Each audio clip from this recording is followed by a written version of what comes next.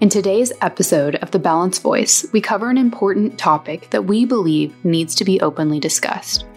Some may find our conversation about sex offenders to be uncomfortable, so with that in mind, viewer discretion is advised. How do you think we should hold sex offenders accountable in our community? Does our current system truly keep us safe? The reality is, I think registration gives the community a false sense of security. We know these people. You can look them up and you can find out, it's public information. He's a sex offender. But we don't know about the other people down the street. So you really just have to be aware of your surroundings at all time. And it's really about educating your children at a young age. That's Judy O'Brien, licensed professional counselor and licensed sex offender treatment provider. She was the first official director for the sex offender treatment program within the Texas Department of Criminal Justice Institutional Division and helped develop the treatment program there, which is currently used in various private practices as well. In today's balanced conversation, we discuss the changes in predatory behaviors, the role of power and control for offenders, and the false sense of security that the sex offender registry could be providing. Ultimately, we answer this question. Is there a better way to hold sex offenders accountable and prevent victimization within our communities? We hope you will join this conversation by sending us your thoughts and questions after the show on Instagram or Twitter. Without further ado, here's your host, Renia Mancarios. Welcome to the Balanced Voice podcast. We are so excited to be visited today by Judy O'Brien. Judy, welcome. Thank you. I'm excited to be here. Well, this is actually a really, really important conversation. I'm going to read a little bit about your background. A Master's of Arts degree in clinical psychology from Sam Houston State University in 1987, a licensed professional counselor and a licensed sex offender treatment provider. You returned to the criminal justice arena in the late 1989, working with sexual predators. You were the first official director for the sex offender treatment program within the Texas Department of Criminal Justice Institutional Division. And I can't even imagine what you saw and heard and experienced there. You helped develop the treatment program, which is now currently used in various private practices. For the past 30 years, you've maintained your own practice, treating not only sex offenders, but also offering counseling on a variety of other issues. You are just such a fascinating person to speak with. First of all, I hope you're doing well and staying healthy and safe. Yes, thank you very much. As I hope you are too. I'm just glad that summer's coming and the sun's coming out, and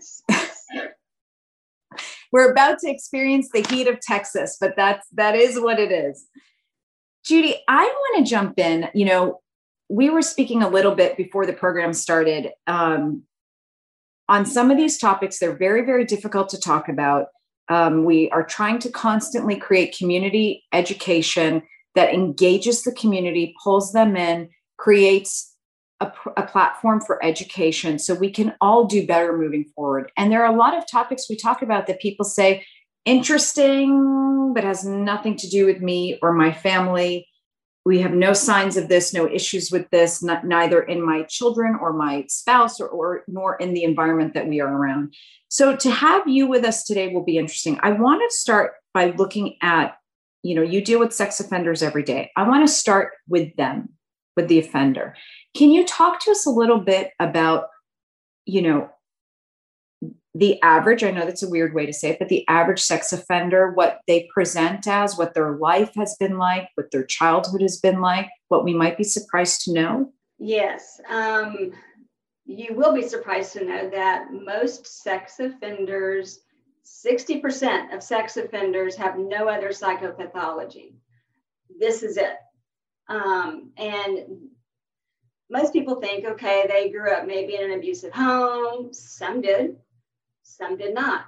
There is no way to figure out. And when I had to speak to the Archdiocese in Fort Worth years ago, when I was still working in the prison, they wanted to know, is there a test or can you interviews before we get priests in here that are sex offenders? There's not. There's no way to determine. We do know that they have faulty thinking, criminal thinking, and that's the one thing that we can identify with them. when we're starting treatment. But yeah, unfortunately, there's no prediction. So it's not that a majority were molested as children or are addicted to pornography, have a sexual addiction. Yeah. There were studies that were done a long time ago, and they were replicated and consistently saw that they took a group of sex offenders. They said, how many of you were abused as children? Basic question. 70% raised their hand. They hooked them up to a polygraph. It dropped to 30. And that was replicated. So that they want to use that as an excuse, maybe to describe their behavior. And again, some of them may have come from horrible backgrounds and may have been abused, may have been sexually abused. Some of them came from very upstanding, very nice backgrounds, very strict, very loving parents. They went zig when everybody else goes zag. And it's kind of hard to predict that. Addiction, that's the one that comes up a lot. The addiction versus compulsion. I tend to see it more as a compulsion because I don't ever want to give them the idea that they can't control their behavior. And a lot of times, addiction therapies, I think they're changing some now, but a lot of times the addiction therapies will look at, okay, well, I have to surrender to a higher power. I don't have control over this. But they do. Clearly, they're not looking at porn in group, right? So they know when they can look at it and when they can't. In today's world, though, you're right. Kids are predisposed to pornography as in elementary school. I am working with several children that have some problems with porn already at like 8 years old. And yeah, it's a problem. The access to pornography, the normalcy of sexuality, it's all out there. I mean, look at the song of the year, for heaven's sakes. So that is an element that I think is going to predispose some children now, because juveniles are offending. And I think that would predispose some of them to do that. You mentioned criminal thinking, that these are potentially regular individuals that just have faulty or criminal thinking. Can you talk to us a little bit more about that? And as you said that, I started to think about this movement a few years ago that really just said pedophilia is just another form of attraction. So I might be a heterosexual woman attracted to adult men. This might be a woman attracted to other women. This might be a man attracted to other men. And this might be a man or woman attracted to children. And we're all the same. Let's talk about when you offend sexually. I mean, you can be adult on adult. It can be adult on child. Where's the criminal element? Is it just in the fact that it's unwanted, or is it only adult on child? And is there any science that this is just a normal new way of loving somebody? They would love for you to think that. I mean, what a great justification for this behavior, for them to have practically the psychology board almost taking it out of the DSM-5, 6, whatever it is now. And, I mean, Epstein's Island, we sure would find out a lot about people if we normalized it. But yes, the criminal thinking element is something that came up in the 70s with Yockelson and Samenow. And so they wrote the book on criminal personality, and they found that most criminals think differently. So everything that we see as beneficial or good, like empathy, honesty, they see as difficult. So they lie and they don't have regard for others. And that's for the criminal personality on the whole. Sex offenders tend to have more of them. So we work a lot of times with them on restructuring their thoughts with just strict cognitive behavioral therapies. And so, they may come in, and obviously when they first come in, they're all the victim, and that's where they come in with, oh, this happened to me, or it's, look what they've done to me, look how much time I've got, and it didn't happen like that. It was a misunderstanding, goes on and on and on. we have to restructure that thought for them, because clearly it was their responsibility. They did the inappropriate behaviors, and that's what we focus on. There is a crossover in behaviors, and this gets overlooked a lot. And I have preached on this for 30 years. They have research that says, and of course, for everything they have research this way, you can find research another way, but I have seen this. For those who have, like we use the term rape in our program because it's important for them to see how, that's the one word they don't want to use. So we want them to use it. And everything they do is a rape-like behavior. And why don't they want to use that word? I'm sorry. Because it's offensive to them. It's like, oh, I didn't rape anybody. I touched them. No, it was unwanted. Anything Right. that's unwanted is rape, in my opinion. So we get pretty down and dirty with them on that. But the crossover in behavior is hands off to hands on typically. Although I think there's been some FBI research that shows online, when they're caught with online porn or child porn, they've already, I think it was like 25% or maybe more had already offended hands-on. So just because they're caught with pornography doesn't mean they haven't had a hands-off crime or hands-on crime. Sorry. And then, so they move hands off to hands on. They move from inside the family to outside of the family. So it's not just incest perpetrators anymore. They go from adult to child to adult. 50% of adult rapists have also molested children. They go from male to female, because if you think about it, the preferred act with most sex offenders with little children is anal rape. And boys and girls, when they're that age, look the same from behind. So that's just how I talk about this kind of stuff. So. This balanced conversation is made possible by Brigitte and Bashar Kalai, Hallie Vanderheider, Sippy and AJ Karana, and Deepwater Productions. If you're interested in furthering our mission of facilitating balanced conversations, offering real solutions, contact us at thebalancedvoicepodcast.com. You mentioned the online component, and it's one that we're always thinking about because especially this last year with COVID, you had all these kids at home. Everybody was at home. We know the online solicitation of minors went up by 93%. It just occurred to us one day that, all of these people that are registered sex offenders, we're all home anyway. And here they are having an opportunity to dive into the sea of kids that have just now filled the online world.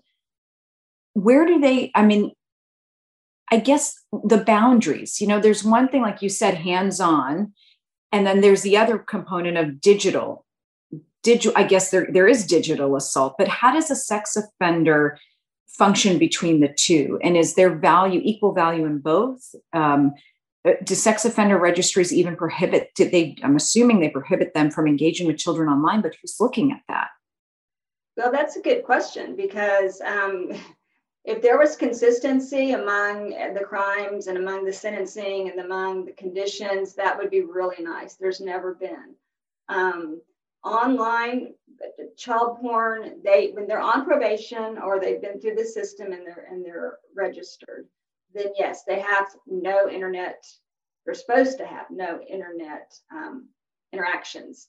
And we do polygraph them regularly, and that's one of the questions that is asked. And if they fail, then there's consequences. When they're off probation, but they still have to register, they don't have those conditions and they don't have anybody monitoring them. There's a company Remote Com, that actually monitors their phones and any computers that they have. So so that's the scary thing, is that when they're off probation but still registered, there is no way to monitor. But the best way to monitor is with parents. Parents really need to know what their kids are doing. And particularly with games, sex offenders will troll games, playing with another kid, You can play with people, interact. I don't know much about that, but they'll troll them, and then they'll try and set up a time to meet them. And then that kid's going to be trafficked. So it's scary. Parents need to really monitor what their kids are watching, monitor their phones, monitor their computers, their friends. It's that important. And I see too many times just that parents are not available. So from your seat as a clinician dealing with the actual sex offenders, you're saying what you see is they find a preference in trolling these games, looking for kids that they can groom and eventually meet and exploit. Parents are unaware of this, but you're seeing this literally before you. And I mean, kids of all backgrounds, all, ethnicities. Is there a specific profile that the predator is looking for? Is it just a parent that's not looking? Any household with a child where a parent's not looking? I think it's the availability of the child, how easily accessible the child is. And, if a child's willing to give out personal information, where they live, their phone numbers, what school they go to, things like that, then yeah, they're a little bit more easily accessible than kids that are monitored by their parents and told not to give that information out. It's like if this could be on a megaphone. It's one of the things we talk about, Judy, all the time. And you see, I can't tell you how many times you see the parents look like they're interested, but then there's sort of like a protective glaze, like this can't happen to my kid. They go to a private school. We live in a gated neighborhood. These are what we hear. Or we go to church on our Sundays, or we have a strong family network. And it's like, as long as they have a device where they can connect with the outside world, where, the children are really talking to anyone and the parents have no clue, then every child is a target. And to hear you say it, and you're dealing with the predators all day. I mean, this is what you actually see.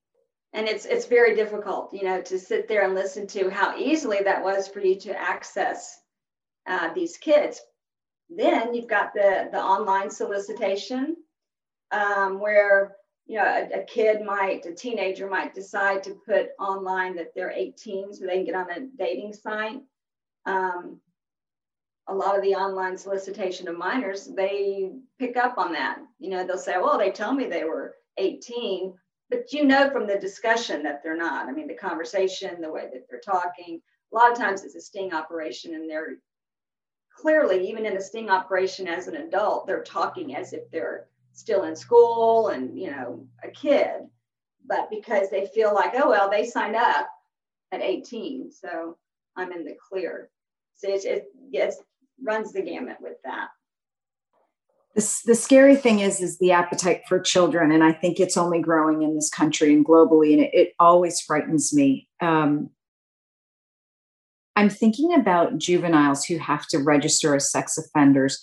What are your thoughts on that? And I mean, is rehabilitation really the best process? I mean, we rehabilitate and do not make them register. Or are you finding in certain cases registration, even for a juvenile, is critical or warranted? Yeah, I think for a juvenile, the registration has to be on a case-by-case basis.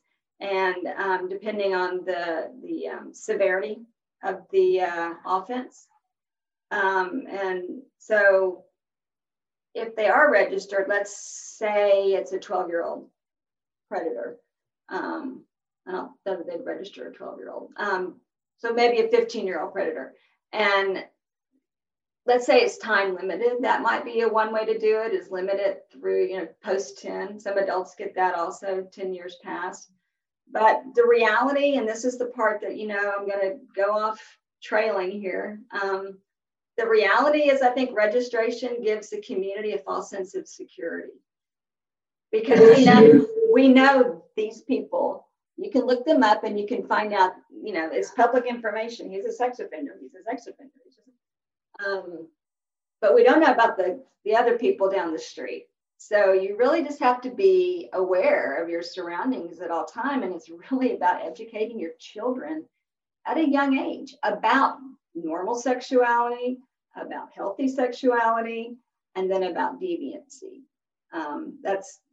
The kids have to be more educated with this, because I don't think the way they've got registration now, adult sex offenders even, they're having a hard time finding work and finding a place to live. So that's going to increase their stress. So we're setting them up to fail almost in the system. And I'm not bleeding heart here at all. They need to be held accountable, but I just think the registration might be one area we need to look at. That and the child safety zones, the fact that they can't go within a certain limit of a daycare. Do you think that's good or bad? I think it's another false sense of security, because I can't see that someone is safer at 900 feet than they are at 1,000 feet. If they're going to reoffend, they're going to reoffend. We're not going to stop them. So they're going to go into the areas, back in the day when we first started with the child safety zones, it used to be simple. Don't go to a park. Don't go to a daycare. Don't go here. Now it's don't go within 1,000 feet. Well, that makes it almost impossible again to find a place to live, to find a place to work. So again, another failure set up to fail. And I've seen that happen. And finding the balance is one of the things we bring up a lot. We care about criminal justice, and we want people who commit especially egregious crimes, especially crimes against children, especially repeat crimes, to be held accountable. But we don't believe in unjust punishment, unfair trials. We don't want to ruin people's lives. And we certainly want people to have every opportunity to be rehabilitated. So you're raising an interesting point when you talk about the registry, the way it's set up now is, potentially setting people up for failure. That's a very, very interesting point. We don't want that. We need a database. That's the sticky. We do need the database, but I think we need to look at the crime. So for instance, do you want a 19-year-old date down, which we call date down or Romeo and Juliet? So he's 19, he's dating a 15-year-old. He may still be in high school. And so they've been dating. They may even have parental permission to date. And then she comes up pregnant. Someone gets mad, false charges. He's a registered sex offender, sometimes for life. Sometimes it's only for 10 years after. Post-10 is what they call it. Sometimes it's just for the duration of probation. Does that person need to register versus the 40-year-old youth pastor who is got all these kids that come over to their house, and he fondles them and he rapes them in the pool, and which one do you want registered? Exactly. And as you're even talking about that, I go back to, again, you said criminal thinking. You also said they don't like the word rape, but I'm trying to get into the mind of these predators. When we're in a world where today pretty much anybody can enter a relationship with anybody else, what is it about the luring and the assault? Is that the attractive part for them? The attractive part for them is power and control. Usually a time when they're feeling powerless. And so kids are vulnerable. They're easy targets. They're easy targets to groom. They're easy targets to win over, if you will. And so then it becomes a game. And for them, the fantasy of what they might do to that child is the most important part of the offense cycle, because that's where all the power and the excitement and the buildup comes from. The actual act is, doesn't live up to the fantasy. Obviously reality and fantasy can be whatever you want it to be. Reality doesn't live up to that. So that's why they reoffend, and they reoffend at a high rate. Did you know that Crime Stoppers of Houston offers free safety presentations to people of all ages? Through our Safe Community Program and Safe School Institute, we work to educate students, parents, law enforcement, and the community at large about the best ways to stay safe every day. We cover topics such as cyber safety, human trafficking awareness, situational awareness, and so much more.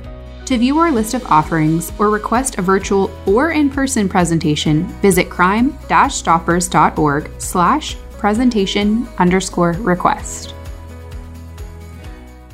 When you've dealt with now predators for over 30 years, have they talked to you about like grooming tactics? What are some of the most common?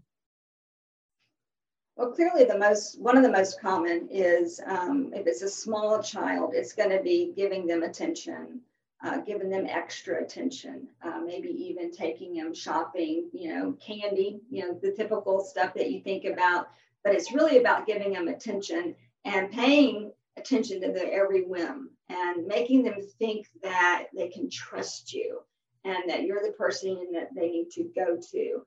And they get a lot of power out of that. A small child is,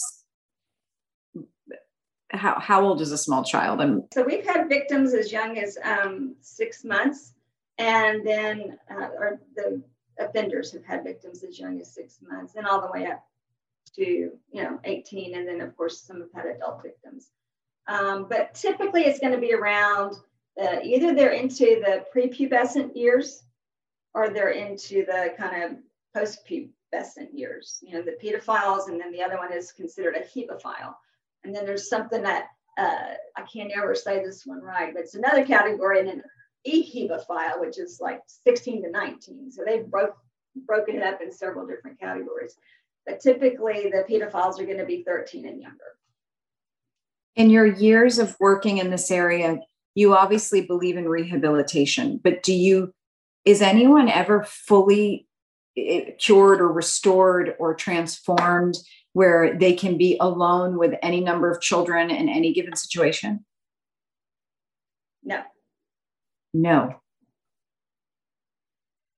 Except for maybe the date down and the younger, the juvenile offenders, but the adult offenders, no, I wouldn't trust that they could be alone with any child.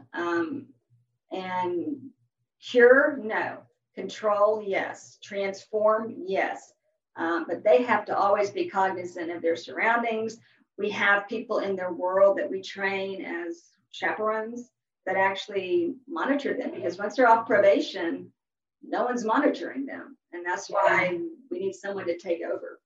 I know we're going to have to wrap up our time soon, but I'm thinking about this whole notion of children as young as 8 being exposed to pornography and the society and the world that our kids are growing up in and how much it's changing. If you're a parent today, you've already talked about making sure you talk to your children about what the grooming process might look like, the fact that there could be very dangerous predators on the other end of a gaming platform, and parents need to know this and kids need to know this. But what if you're a parent and you're raising potentially a predator?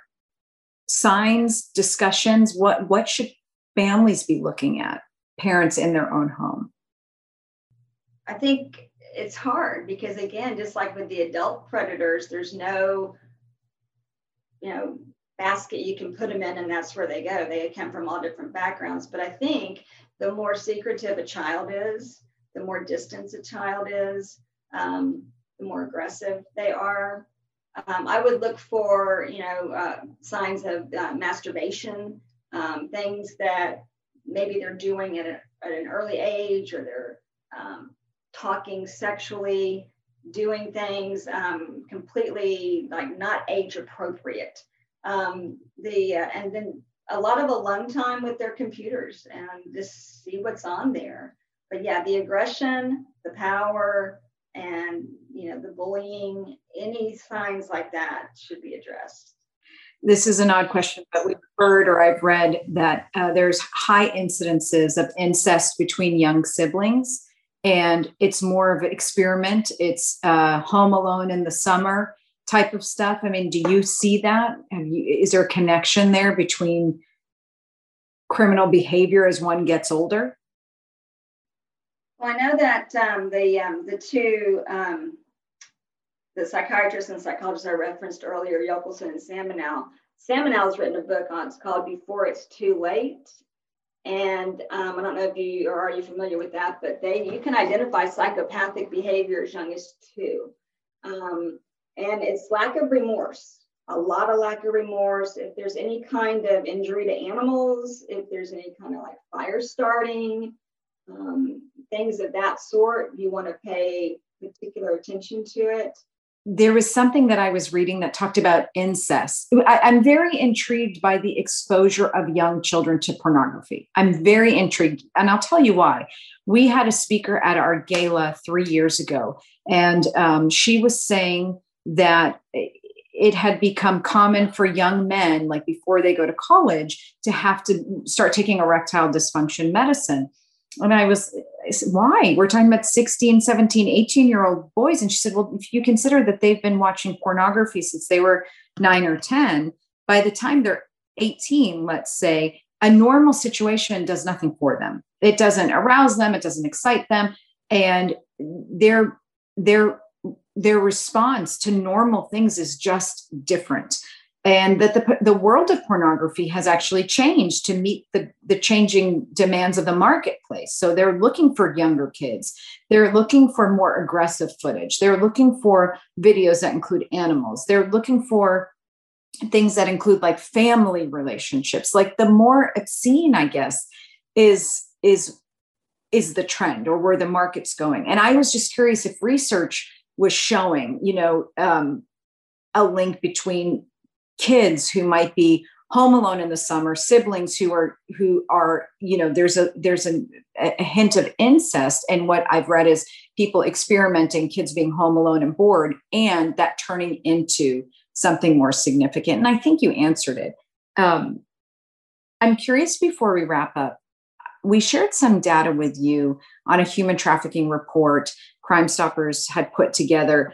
And I'm not going to go through all the numbers, but this was interesting. Of 30 offenders sentenced in Harris County between January 2018 through December 2020, only 3% were required to register as a sex offender. The offenders' charges included, and this is why it's interesting, trafficking of child, prohibited conduct, and attempted compelling prostitution of a child under 18. Only 3% were required to register as a sex offender. And the report goes on, and the numbers are staggering.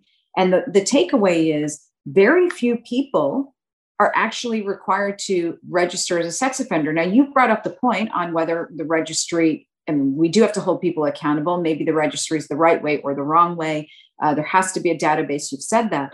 But I can't imagine that there's a system where only 3% of a pool of people that have literally exploited others are charged or at this point required to register as a sex offender. Is that normal? Is Harris County normal, or are our standards much lower?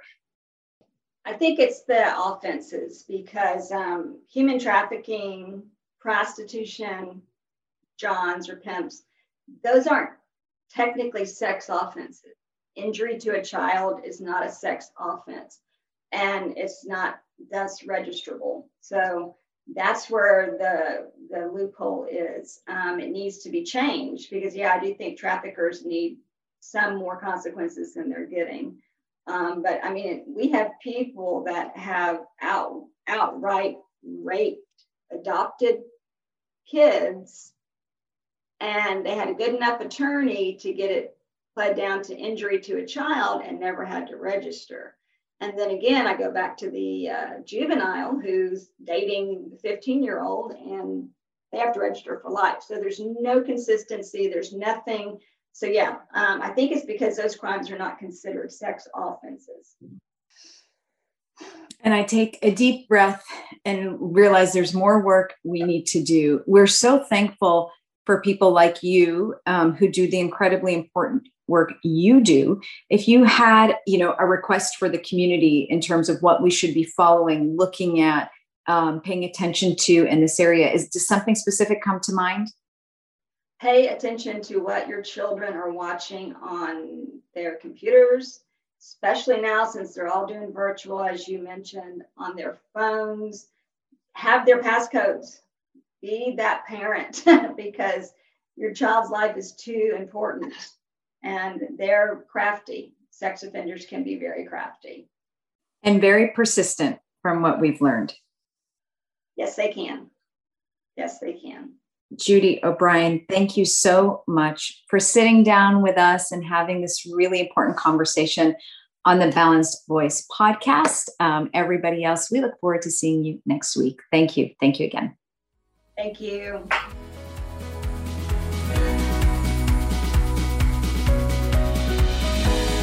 Thanks for tuning in to today's Balanced Conversation. You can find real solutions and tangible resources in our show notes at thebalancedvoicepodcast.com. To join the conversation, follow us on Instagram at The Balanced Voice Podcast and on Twitter at @BalancedVoice_. Stay up to date on Runya's work by following her at The Runya Report, and we can't wait to see you next week for another Balanced Conversation.